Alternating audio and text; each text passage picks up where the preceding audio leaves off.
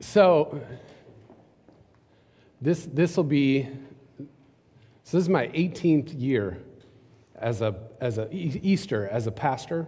So this is my 17th Easter sermon. Because there was one year in there where I didn't preach when we moved here and we were at Prairie Ridge and Ankeny. And anyway, so 17, that's a lot. And here's what's funny is every single one of those years, the week leading up, Holy Week, including this one, you won't believe how many people ask me, "Hey, so what are you preaching on Sunday, Aaron? What are you preaching?" It never gets old. It's hilarious. We're going to do Easter. We're going to do the resurrection. So, John, I think it's hilarious. I love it that people make that joke all the time. I really do. I love it. So, John 20, 1 through 18. The words will be behind me on the screen or in front of you on your screen, or if you've got it with you, you can follow along that way. Before we read, let's pray. God, we're grateful for this book, for the Scriptures. So grateful for how they are the record of people coming to grips with very real things that happened in their lives and their experience of you, and they're writing it down and putting it down so that it can be saved and so that others of us can learn. And we've done this for years and years and years and years. And here we are again on this Easter morning, opening your book, waiting to hear a word from you. And however that happens, Spirit, that you come and you join us and we hear a word from you. We are ready. Speak, Lord, for we are listening. Amen. So John 20, starting at verse 1, early on the first day of the week, while it was still dark, Mary Magdalene went to the tomb and saw that the stone had been removed from the entrance. So she came running to Simon Peter and the other disciple, the one Jesus loved, and said, "They've taken the Lord out of the tomb, and we don't know where they've put him."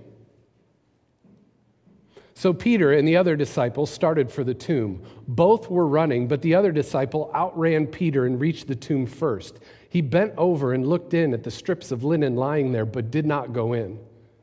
Then Simon Peter came along behind him and went straight to the tomb. He saw the strips of linen lying there, as well as the cloth that had been wrapped around Jesus' head. The cloth was still lying in its place, separate from the linen. Finally, the other disciple who had reached the tomb first also went inside. He saw and believed. They still did not understand from Scripture that Jesus had to rise from the dead. Then the disciples went back to where they were staying. Now Mary stood outside the tomb crying. As she wept, she bent over to look into the tomb and saw two angels in white, seated where Jesus' body had been, one at the head and the other at the foot. They asked her, "Woman, why are you crying?" "They've taken my Lord away," she said, "and I don't know where they have put him." At this, she turned around and saw Jesus standing there, but she did not realize that it was Jesus. He asked her, "Woman, why are you crying?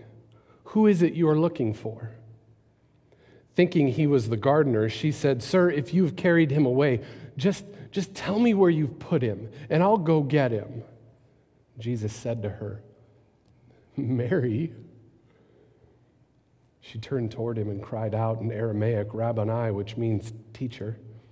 Jesus said, "Do not hold on to me, for I have not yet ascended to the Father. Go instead to my brothers and tell them, I am ascending to my Father and your Father, to my God and your God." Mary Magdalene went to the disciples with the news, "I have seen the Lord." And she told them that he had said these things to her. We will go that far. What a story. What a great story. What a crazy story. On some levels, it's kind of an absurd story if you think about it. And if you put all of the stories of the resurrection from all of the stories about Jesus in the Bible, Matthew, Mark, Luke, and John, they don't match up. They're kind of weird. It's confusing. There's all sorts of actions. Sometimes there's an earthquake. Sometimes people are running. Sometimes they're not. Most cases, everybody's surprised and everything's crazy and people are crying and no one knows what to make of anything. And apparently in this story, did you catch the detail about the linen? It's really weird. It's almost as if John is saying to us, hey guys, look, the linen, they magically turned into angels. Like, just look at the story, how the linen was separate, the head wrapping was separate, and one was at the head and one was at the foot, and then Mary walks in and she looks, and there are two angels where the body was, and it's like, what's happening with that? So on some level, none of this makes sense, and it's all weird and crazy, and on some level, it's a little bit absurd. More on that later. I've already begun, so we're not going to begin like this, but we're going to continue like this. I want to know, what are your favorite Easter traditions or favorite Easter memories? You had no idea you were going to help me preach the sermon this morning, so I'm going to give you a minute to think about it while I talk about you thinking about it because you didn't know you were going to have to participate in the sermon this morning. Have I given you enough time? What are your favorite Easter traditions or favorite Easter memories? Anybody? Easter egg hunt. Say that again? Easter egg hunt. Easter egg hunt. Love it. We did one yesterday with my family down at my sister's house.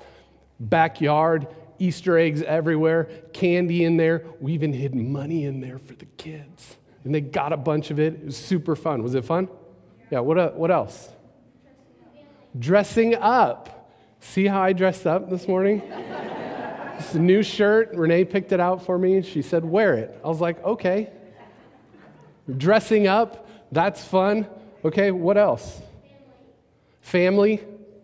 Getting together with family. Extended family, probably grandparents, maybe aunts and uncles. Meals? Oh, meals. The Easter meal. Come on now. What else, Brian? He is risen indeed. You love that. He is risen indeed. Hallelujah. Anyone else? Easter traditions. Jesus rose from the dead. A human being, we celebrate a human being who was dead and is now alive again. What else? Any other Easter traditions? Being outside in the spring, especially today. Right, we could go on and on and on, but all of these, if you think about your Easter memories, if you think about the day of Easter and all the things that you've done in the past to celebrate Easter, there's so much joy. There's so much celebration, right? There's so much excitement. There's so much hope. There's so much love. That's what this day is all about. You know, the week started that way for Jesus and his disciples at the beginning of the week. Oh my goodness, there was celebration. There was joy and excitement. There was hope. There was love. Let's put the resurrection story within the context of the whole story about Jesus, shall we? For Jesus and his disciples, the week started out. It was exciting, celebrating joy, hope, love. All of it was there. If you think about it, they'd spent 3 years, the better part of 3 years with Jesus up to this point in the story. They'd seen a ton. I mean, you know the stories. They'd seen him do things that nobody is supposed to be able to do, and yet Jesus did it, right? They watched him heal the sick. They watched him make the blind see. They saw him heal lepers with the touch of his hands. You're not supposed to be able to do that, to touch lepers, and with a word from his mouth, and they were made clean, made whole again. They got their life back again. They were amazed that they watched him walk on water. They saw him calm a storm. He raised his hand and he just said, "Quiet, be still." And they're on this boat and the storm is quiet and it's still. They were amazed as he fed 5,000 people, which is probably more like 10 to 15,000 people with 5 loaves of bread and 2 fish. They witnessed him accepting the unacceptable, loving the unloved. People like children and prostitutes and tax collectors and all sorts of people you weren't supposed to accept. But he did more than just accept them. He loved them. He included them.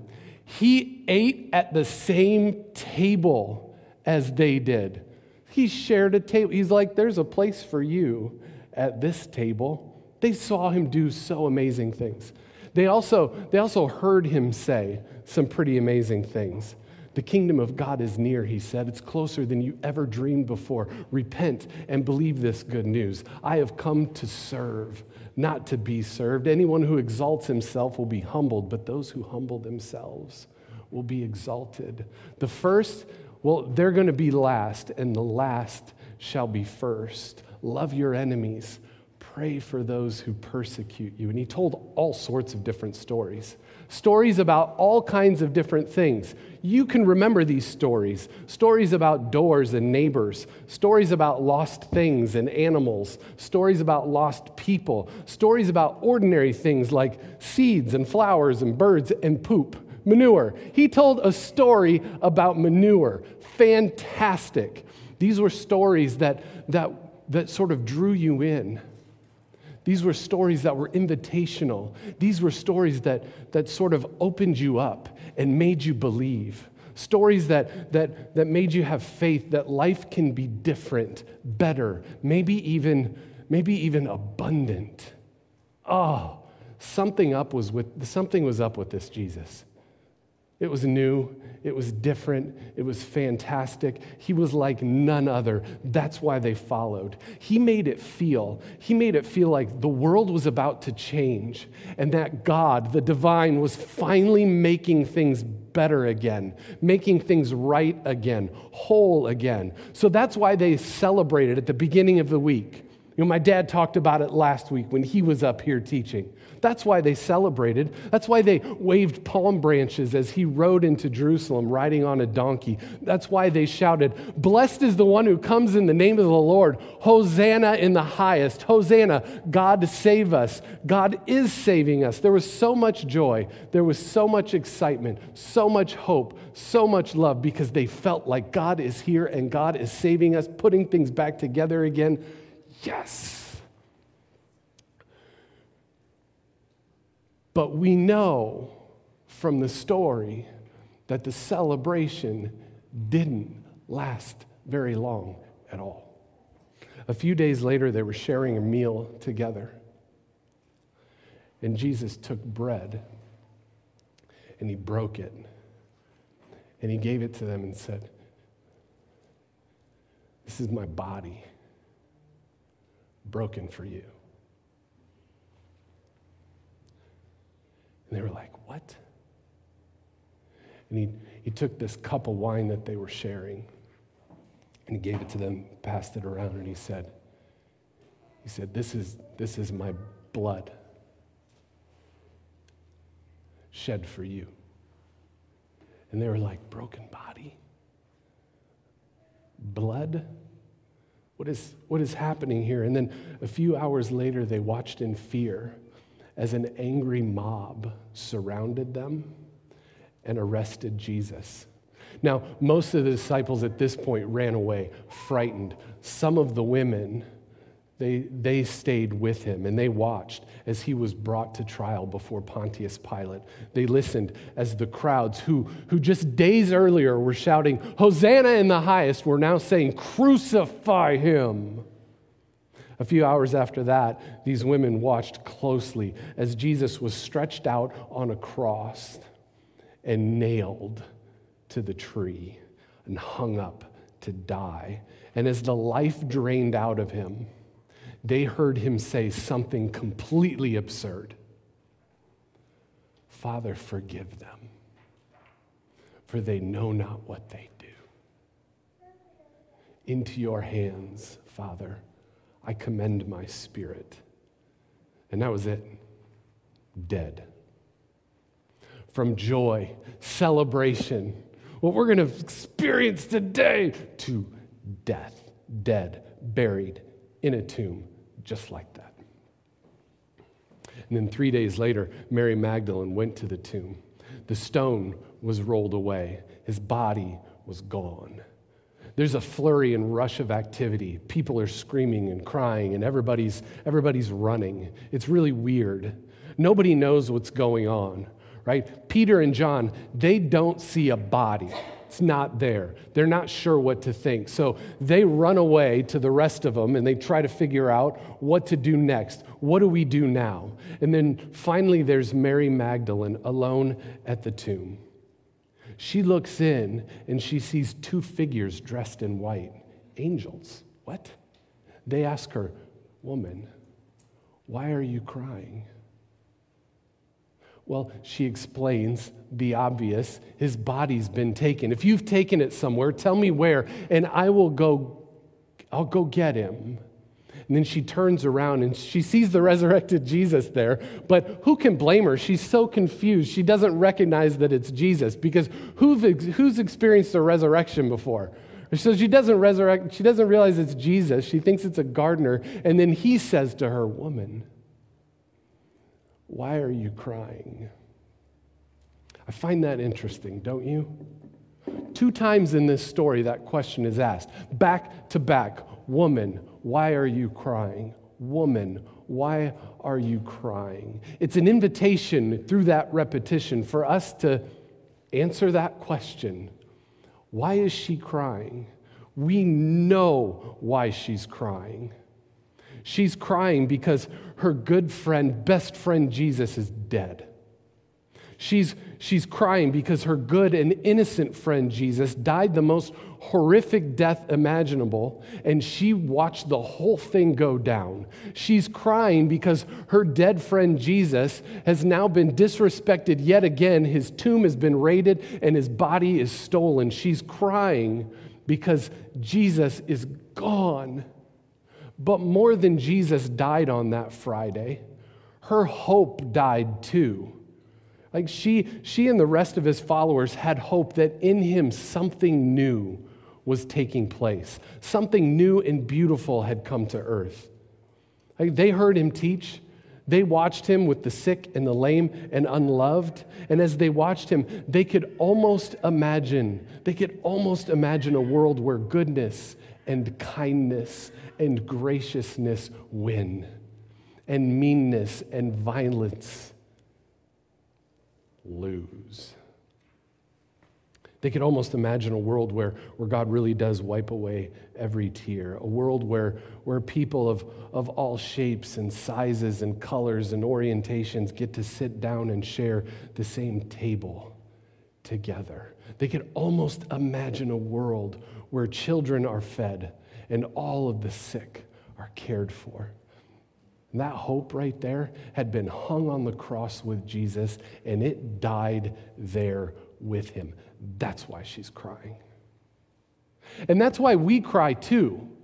We cry real tears because we experienced real pain in this world. We look around at the world and we see so much to cry about. There's all kinds of things. We know that there are people in this world, in this community, who don't have food, water, and shelter. Like, we talked to the Bridge Home. We had them in our space. We heard the numbers. We know the numbers. And it makes us cry. It makes us sad. We watch the news. Like, we hear about the wars. We hear about Russia and Ukraine, and we hear about war crimes, and we see images, and it makes us cry. It breaks our hearts. It makes us weep. We hear stories about yet another person of color in Grand Rapids, Michigan, who loses his life because the police got out of hand again, and it makes us cry. We experience in our own lives, in our personal relationships, lies, betrayals, people abandon us, people leave, we lose loved ones, people we know get sick, really sick. There's plenty to cry about. That's why we cry too. So why are we crying? We cry along with Mary Magdalene because the pain, the hurt, the loss, the discouragement, the suffering, the disappointment are absolutely real. All of it's real. None of that stuff None of it can be glossed over. Not even on a morning like this, Resurrection Sunday. We cannot gloss over it because it's real, so we cry. But listen to this. But now, the world is different. The world is fundamentally different because we live in a world where a resurrection happened. We live in a world where death is dead. We live in a world where a man was crucified, dead, was buried, and 3 days later, he rose again. And so now our crying, our weeping, our mourning can now be placed in a new reality, in the resurrection reality. But wait, some people say, the resurrection isn't really real. No, it's not really real. We know what happens when someone dies. When someone dies, they're dead. They don't get up again. They don't live again. The resurrection of Jesus, it's just a metaphor. That's all we're talking about here.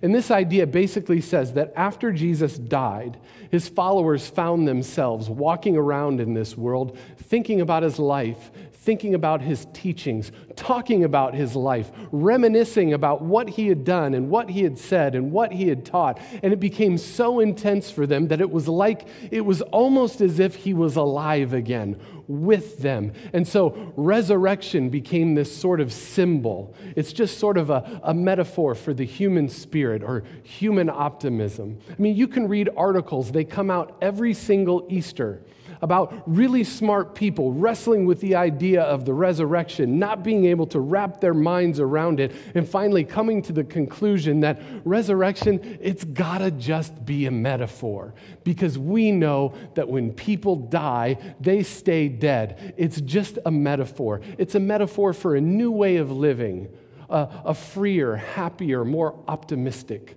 sort of a life. But that's not where we stand. We stand with the historic Christian faith that says, no, the resurrection is real. It happened. And believe me, by the way, and this is a big by the way, I am fully aware of how absurd this idea is. It's absurd. When a guy is dead, he's dead. He doesn't get up and live again. I am fully aware of how absurd this idea is. I'm a pastor. I don't know if my permission to you, given to you, means anything to you or not. In case it does, you have permission to think that this idea is absurd. It's absurd. You know what else is absurd? This existence, the fact that we're all here, totally absurd. The fact that the earth is where it is in relation to the sun, it's totally absurd. If it's any further away, we're too cold, life doesn't exist. If it's any closer, we're too hot, life doesn't exist. This whole thing right here, this is absurd.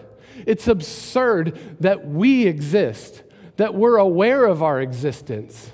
That's absurd too. You know what else is absurd? It's absurd that we're aware of our existence. Think about how absurd that is. It's absurd that we have eyes that see and ears that hear and hearts that beat and lungs that breathe. It's all absurd.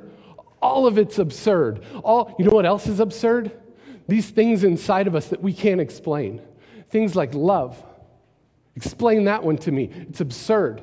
Things like joy, things like hope, like we have this sense that things could be, should be, ought to be, will one day be better. That's absurd that we have this idea. We have this idea of justice, of how things ought to be in this world, and we know it's not the way things are supposed to be. All of that is flippin' absurd. All of it's totally absurd. The resurrection, it's absurd. It's total. You think about all the things that Jesus said and taught and did. It's all absurd. Jesus said, love your enemies and pray for those who persecute you. Pfft, That's absurd. Jesus said the first will be last and the last will be first. It's absurd. Totally absurd. Ridiculous. Blessed are the poor in spirit, for theirs is the kingdom of God. That's absurd too. You go down to anything Jesus said and did, it's all absurd. So when we say the resurrection really, really happened, that's within a whole long line of things that are totally and completely absurd. Oh, and maybe that's the joy of it all. Maybe that's the awesomeness of it all. It's all gift. None of it makes sense. It's all grace. Does grace make sense? No. It's all gift. It's all absurd. And maybe that's why it's so awesome. So yeah, we stand here and we say to the rest of the world, dude got up after he was dead and he's alive.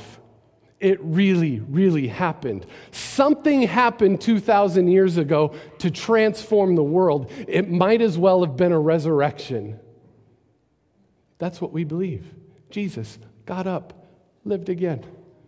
Oh, listen to what one theologian wrote.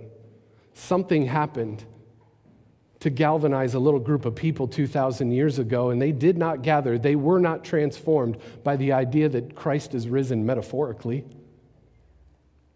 They did not form the world's first community to include Jew, Greek, slave, free, male, female, rich, and poor, to break down every ethnic and cultural barrier based on a metaphorical resurrection.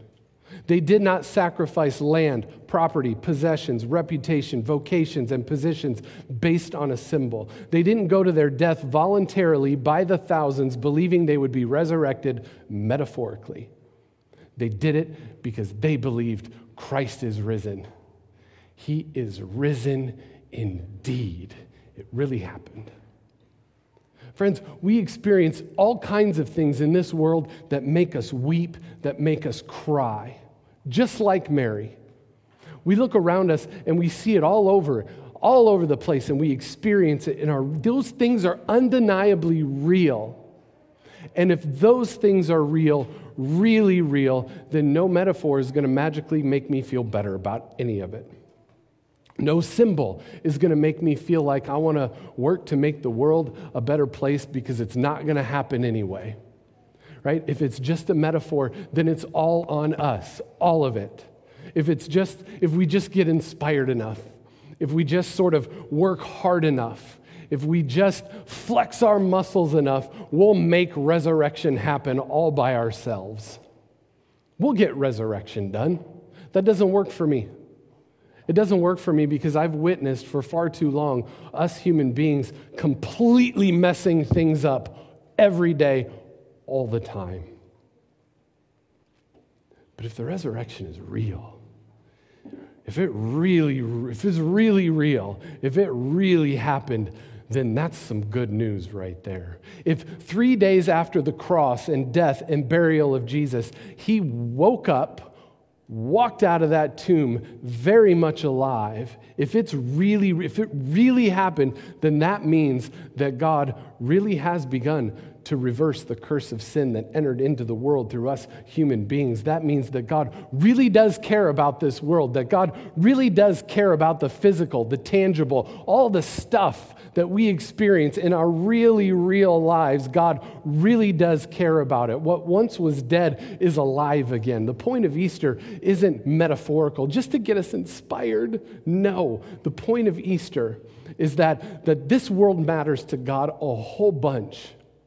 So much so that God became one of us, lived our life with us, among us, showed us what it looks like to really live a human life, at the same time showing us what it looks like for God to be among us, revealing to us exactly who God is, and then on the cross, willingly giving up his life in this self-giving, self-sacrificing love on the cross, and then rising from the grave, bringing life out of death, wholeness out of brokenness. Oh my goodness, that's good news. And guess what? God wants us in on the action, Because God really is out there making things better, putting things back together again. And how we live our life here and now in the present, it has significance. We care for ourselves. We care for each other. We care for people who aren't cared for, and we embrace them and welcome them and say, come on in. We do all that, and we care for the earth because we know that God has not, will not abandon us, not even in death. And so here, on this Resurrection Sunday, we get up and we leave this place and we celebrate and we have our meals and our Easter egg hunts. And then after that, we join God in our homes, in our workplaces, in our schools, in the healing of a broken world. Right? Because He is risen. He is risen indeed. Hallelujah. Just revel and enjoy the absurdity of the whole thing. Amen. Let's pray.